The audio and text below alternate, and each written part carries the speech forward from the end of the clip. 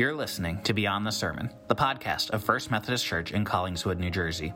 Our goal is to not only share our sermons with you, but to go beyond the sermon with conversations about what we're learning and what God is doing in our lives and in our community.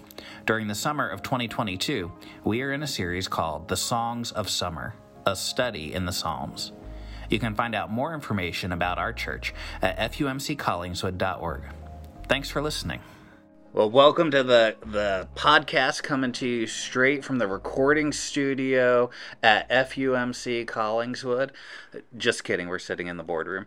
But they're going to think we're in the radio room. In the corner. That's fine. So we are sitting here today with Will Walker and Jeremy Andrade and myself, Scott Rambo. So Jeremy, are you ready to start this podcast? Yes, sir. I feel like we're starting one of those lie detector videos on YouTube. Exactly. Right. Are you I thought ready? you were going to say Shirley. Oh, Shirley, shoot. I already forgot. So, I personally enjoyed your sermon on Sunday and was curious because, like you said, there's so much that you can get out of Psalm 23.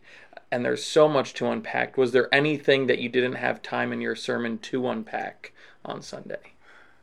That's a really great question because I think there's always things that we have to kind of pare down and kind of leave on the proverbial cutting room floor.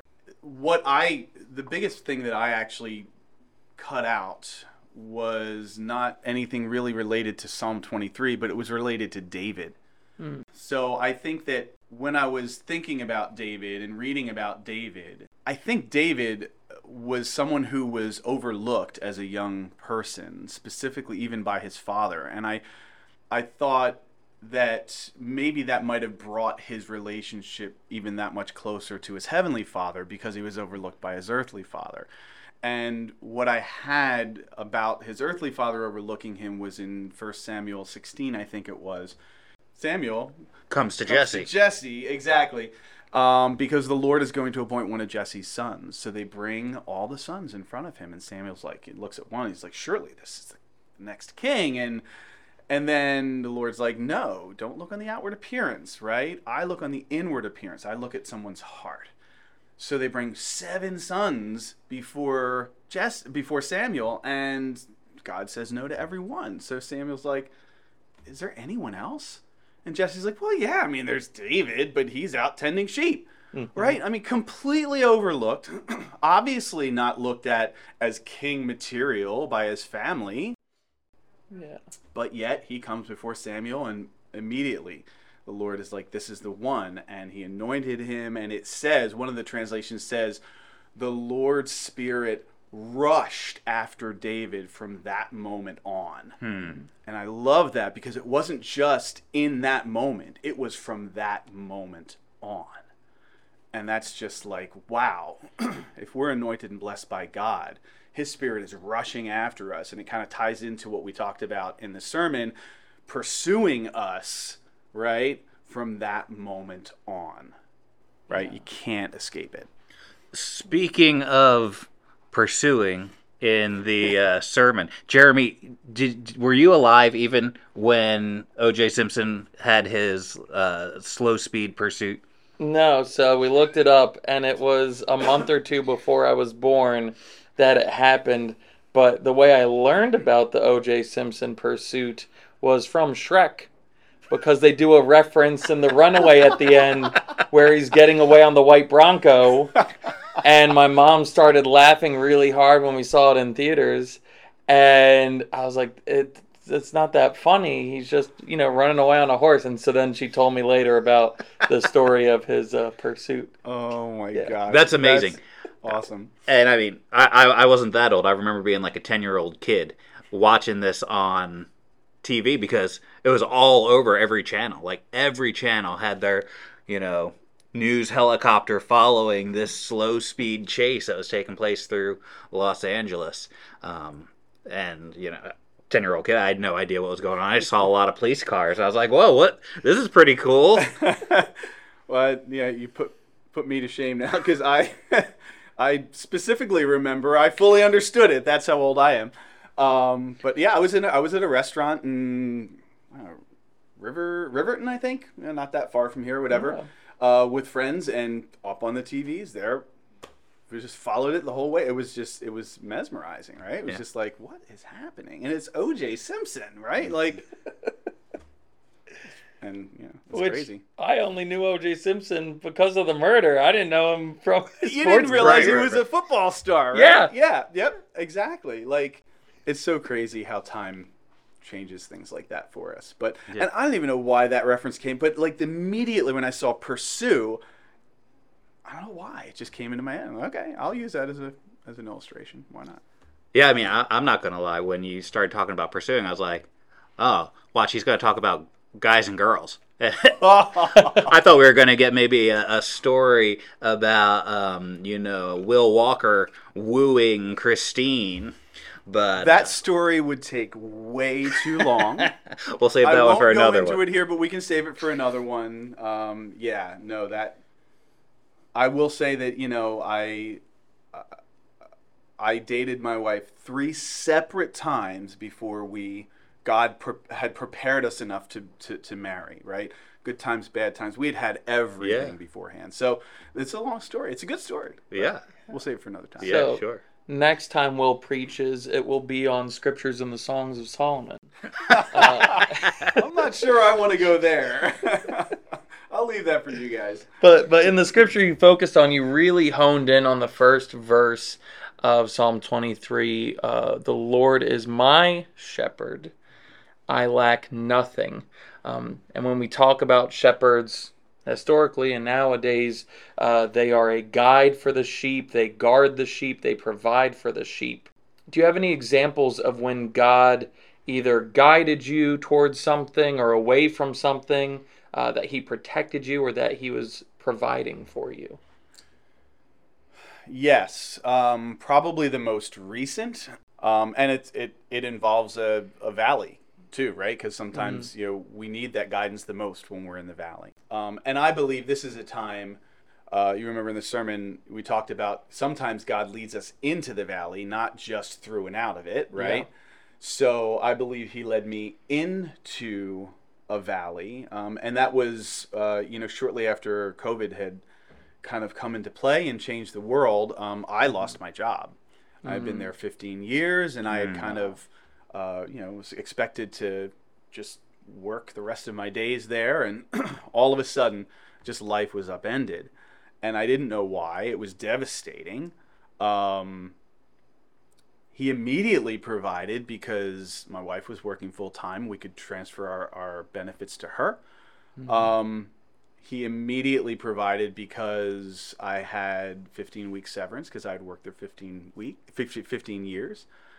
But I still didn't know why. It was this why? What do you have for me? Here I am, 50 years old. It's really hard when you get to a certain point to find a new job. There's always younger people out there. All those things go through your head, right? I don't feel old, but but the world sees you as who you are, right? And I was 50 years old, or close to it at least. And I just didn't know why. So as I was crying out to God, as I was looking for a new job, he started to reveal to me why. And that why directly involved this church. This church was not in a place where they were ready to do anything more than just run sound on a Sunday morning technologically. And yet here we were, no one could meet. Our church couldn't live stream. Our church couldn't video record. Our church couldn't do anything like that. So as part of the staff, we had staff meetings about what we can do to help keep the church together. And I just started doing things technologically because I have some gifts in that, which, led to me just focusing a lot of my energies on the church that I wouldn't have normally been able to do had I had my job. So I believe God led me away from my job because he had another purpose for me that I didn't understand at first, and I started to understand once I was into it. And once I was into it, it's still scary because I still didn't have a job. I knew why I was there. I knew why I lost my job, but I didn't know my way out of the valley, right? Yeah. But I figured, if you made it very clear to me why I'm in this valley, I need to trust you to get me out of this valley. And sure enough, gosh, it was only a month, maybe a month and a half after my severance ran out that I found a new job. And not only that, but the new job allowed me to work from home, which was a huge benefit because I have a middle schooler, my youngest, who had to go to school from home. So leaving him alone wasn't ideal. And my wife, Christine, was going to possibly go on leave from her job, unpaid leave, to be able to, take care of things at home if I had a different job. But that didn't have to happen. She could keep her full-time job. I had a full-time job. I was home to care for my son, to make sure that he's focused in doing what he needs to do. And just in other ways that I can't even share right now, like the job is such a better situation than I was in before. He really brought me through to a green pasture type situation. There's the long and short of it. But it's scary along the way, right? It's scary when you don't know why something happens. Then you know why it happened, but you still don't know how your way out of that valley. And you just have to trust him. Yeah. Absolutely. That's a great story of God's faithful leading, isn't it? Yeah.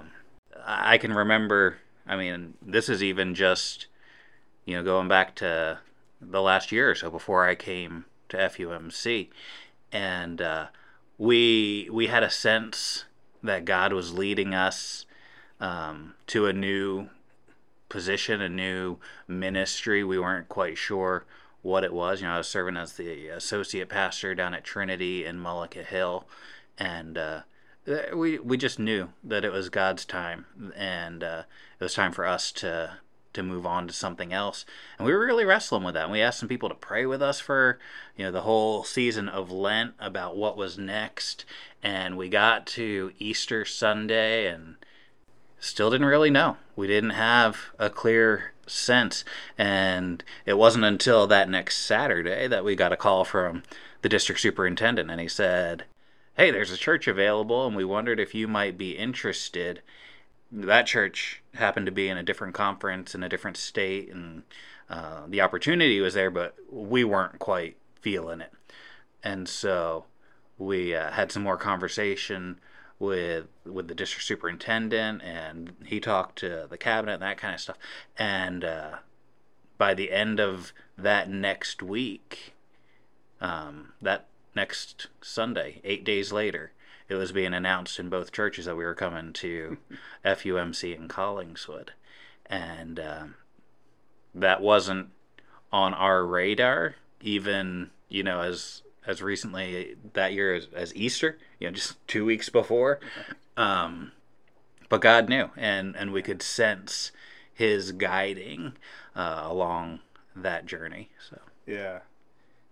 What about you, Jeremy? Do you have a story that you can think of in your life where you've sensed that kind of leading and guiding from God?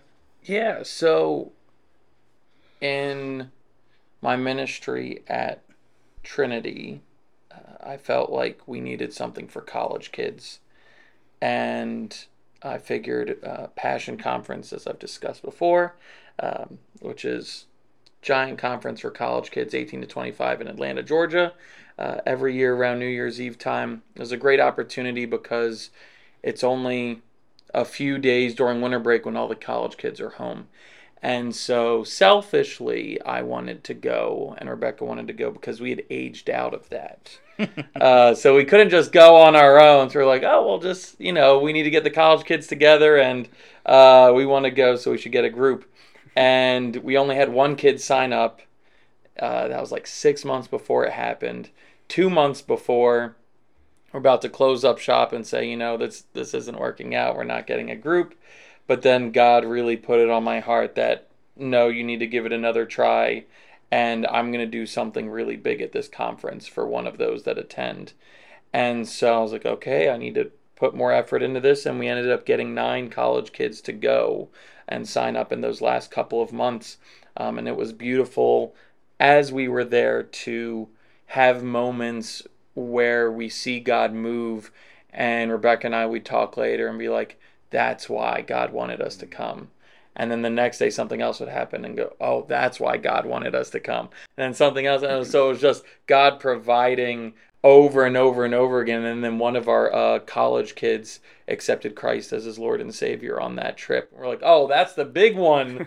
There's a lot of beautiful moments of God working throughout that whole trip. And then to have that kind of top it off. And it was like, okay, once you take us out of the equation, we just follow God's lead.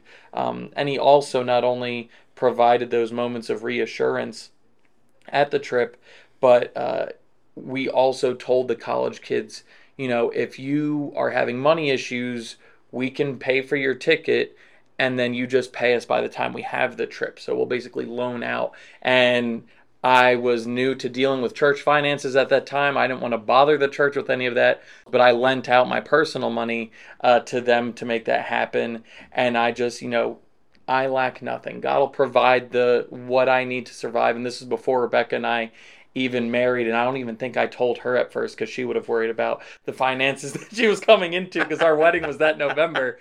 But I put out this money, and then I'd get to like time for bills and realize, oh, I'm short and I'm not getting any more income. And without reaching out to I never reached out to the kids for money. I would just randomly get a Venmo, and it would come within like $10 of what I needed to pay off my bills every time. So God was just constantly showing that, like, I'll provide what you need. You've been faithful. I'll provide what you need. And I kept that to myself that the entire time until we had arrived back to the church at like 3 a.m. and the kids were sharing testimonies of how God had worked. I was like, I was going to keep this to myself, but it's a testimony to God's goodness, not of anything I did. And so sharing that with them and adding that layer of God working behind the scenes months in advance to make all of those things happen. And it was just a blessing to witness and be a part of all of that. Testament to God's timing there too, right? And Yes, I think sir. the theme that I'm hearing through these different stories is God is that good shepherd, right? He has this good path. We've still got to walk it though, don't we? We still have to be faithful to follow. And if Will had gone right out looking for another job, that precluded him from doing what he did for the church during the pandemic, or if you had just said, it seems like it's not working, guess we're going to scrap it.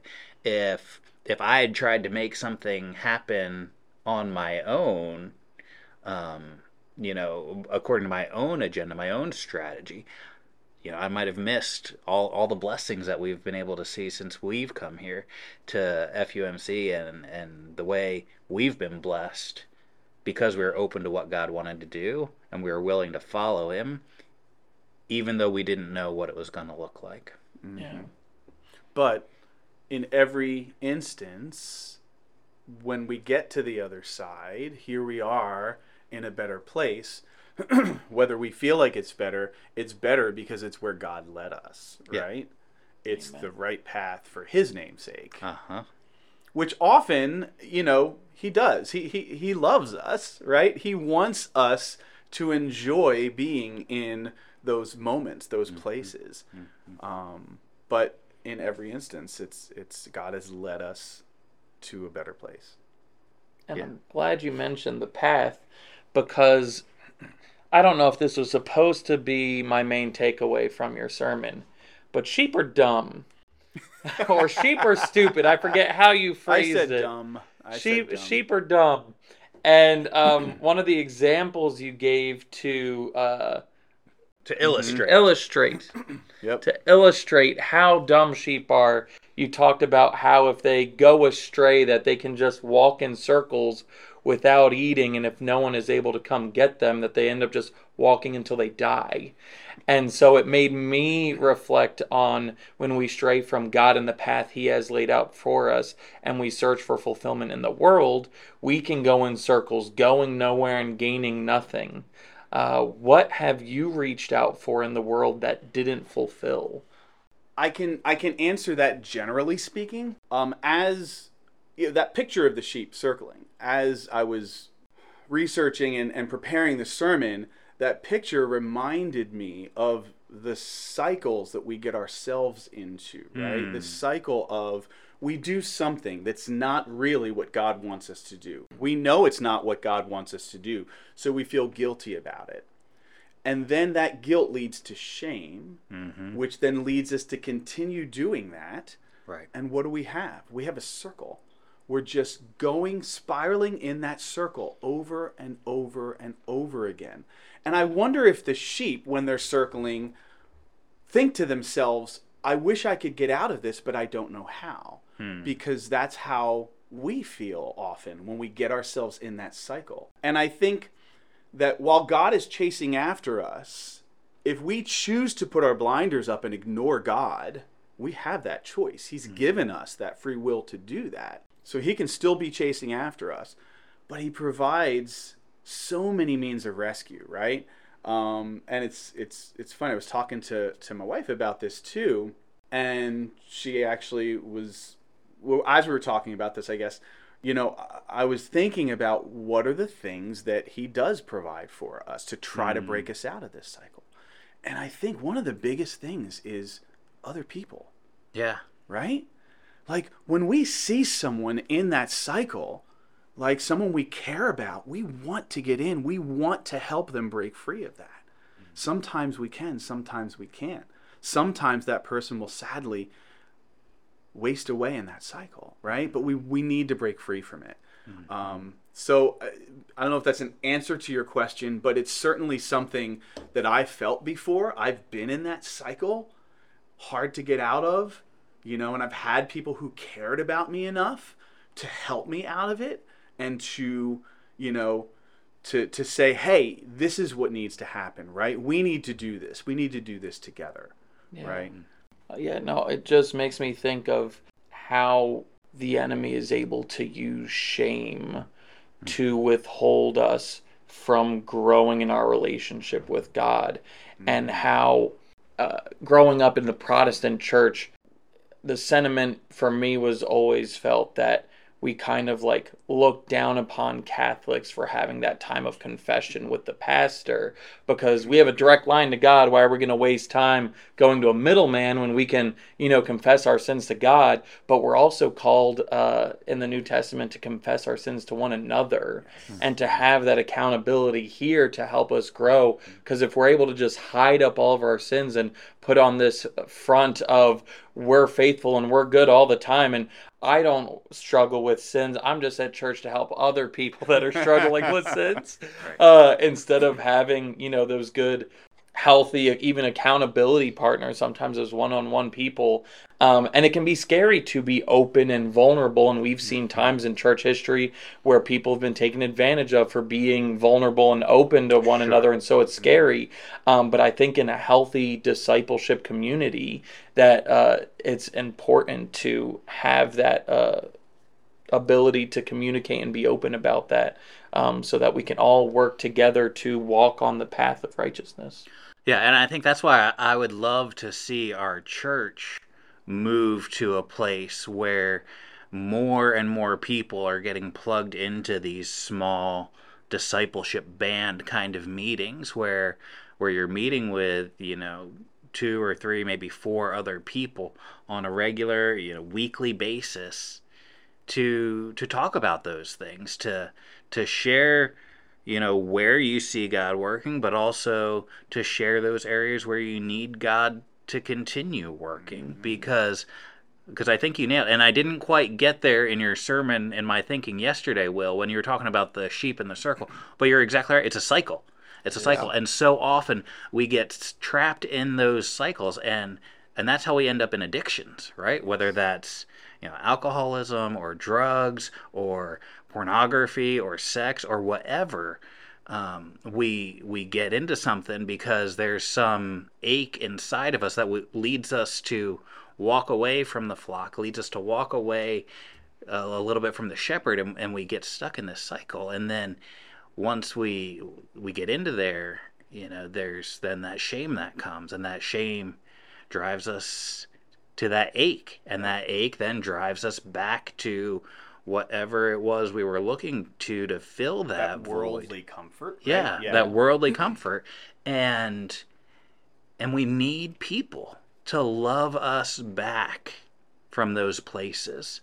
I've needed those people in my life to love me back from the places where I've gotten so spun up in myself, walking around in circles, that I can't even see the shepherd's just standing right over there. Yeah. Yeah, he's not even really hidden. Yeah.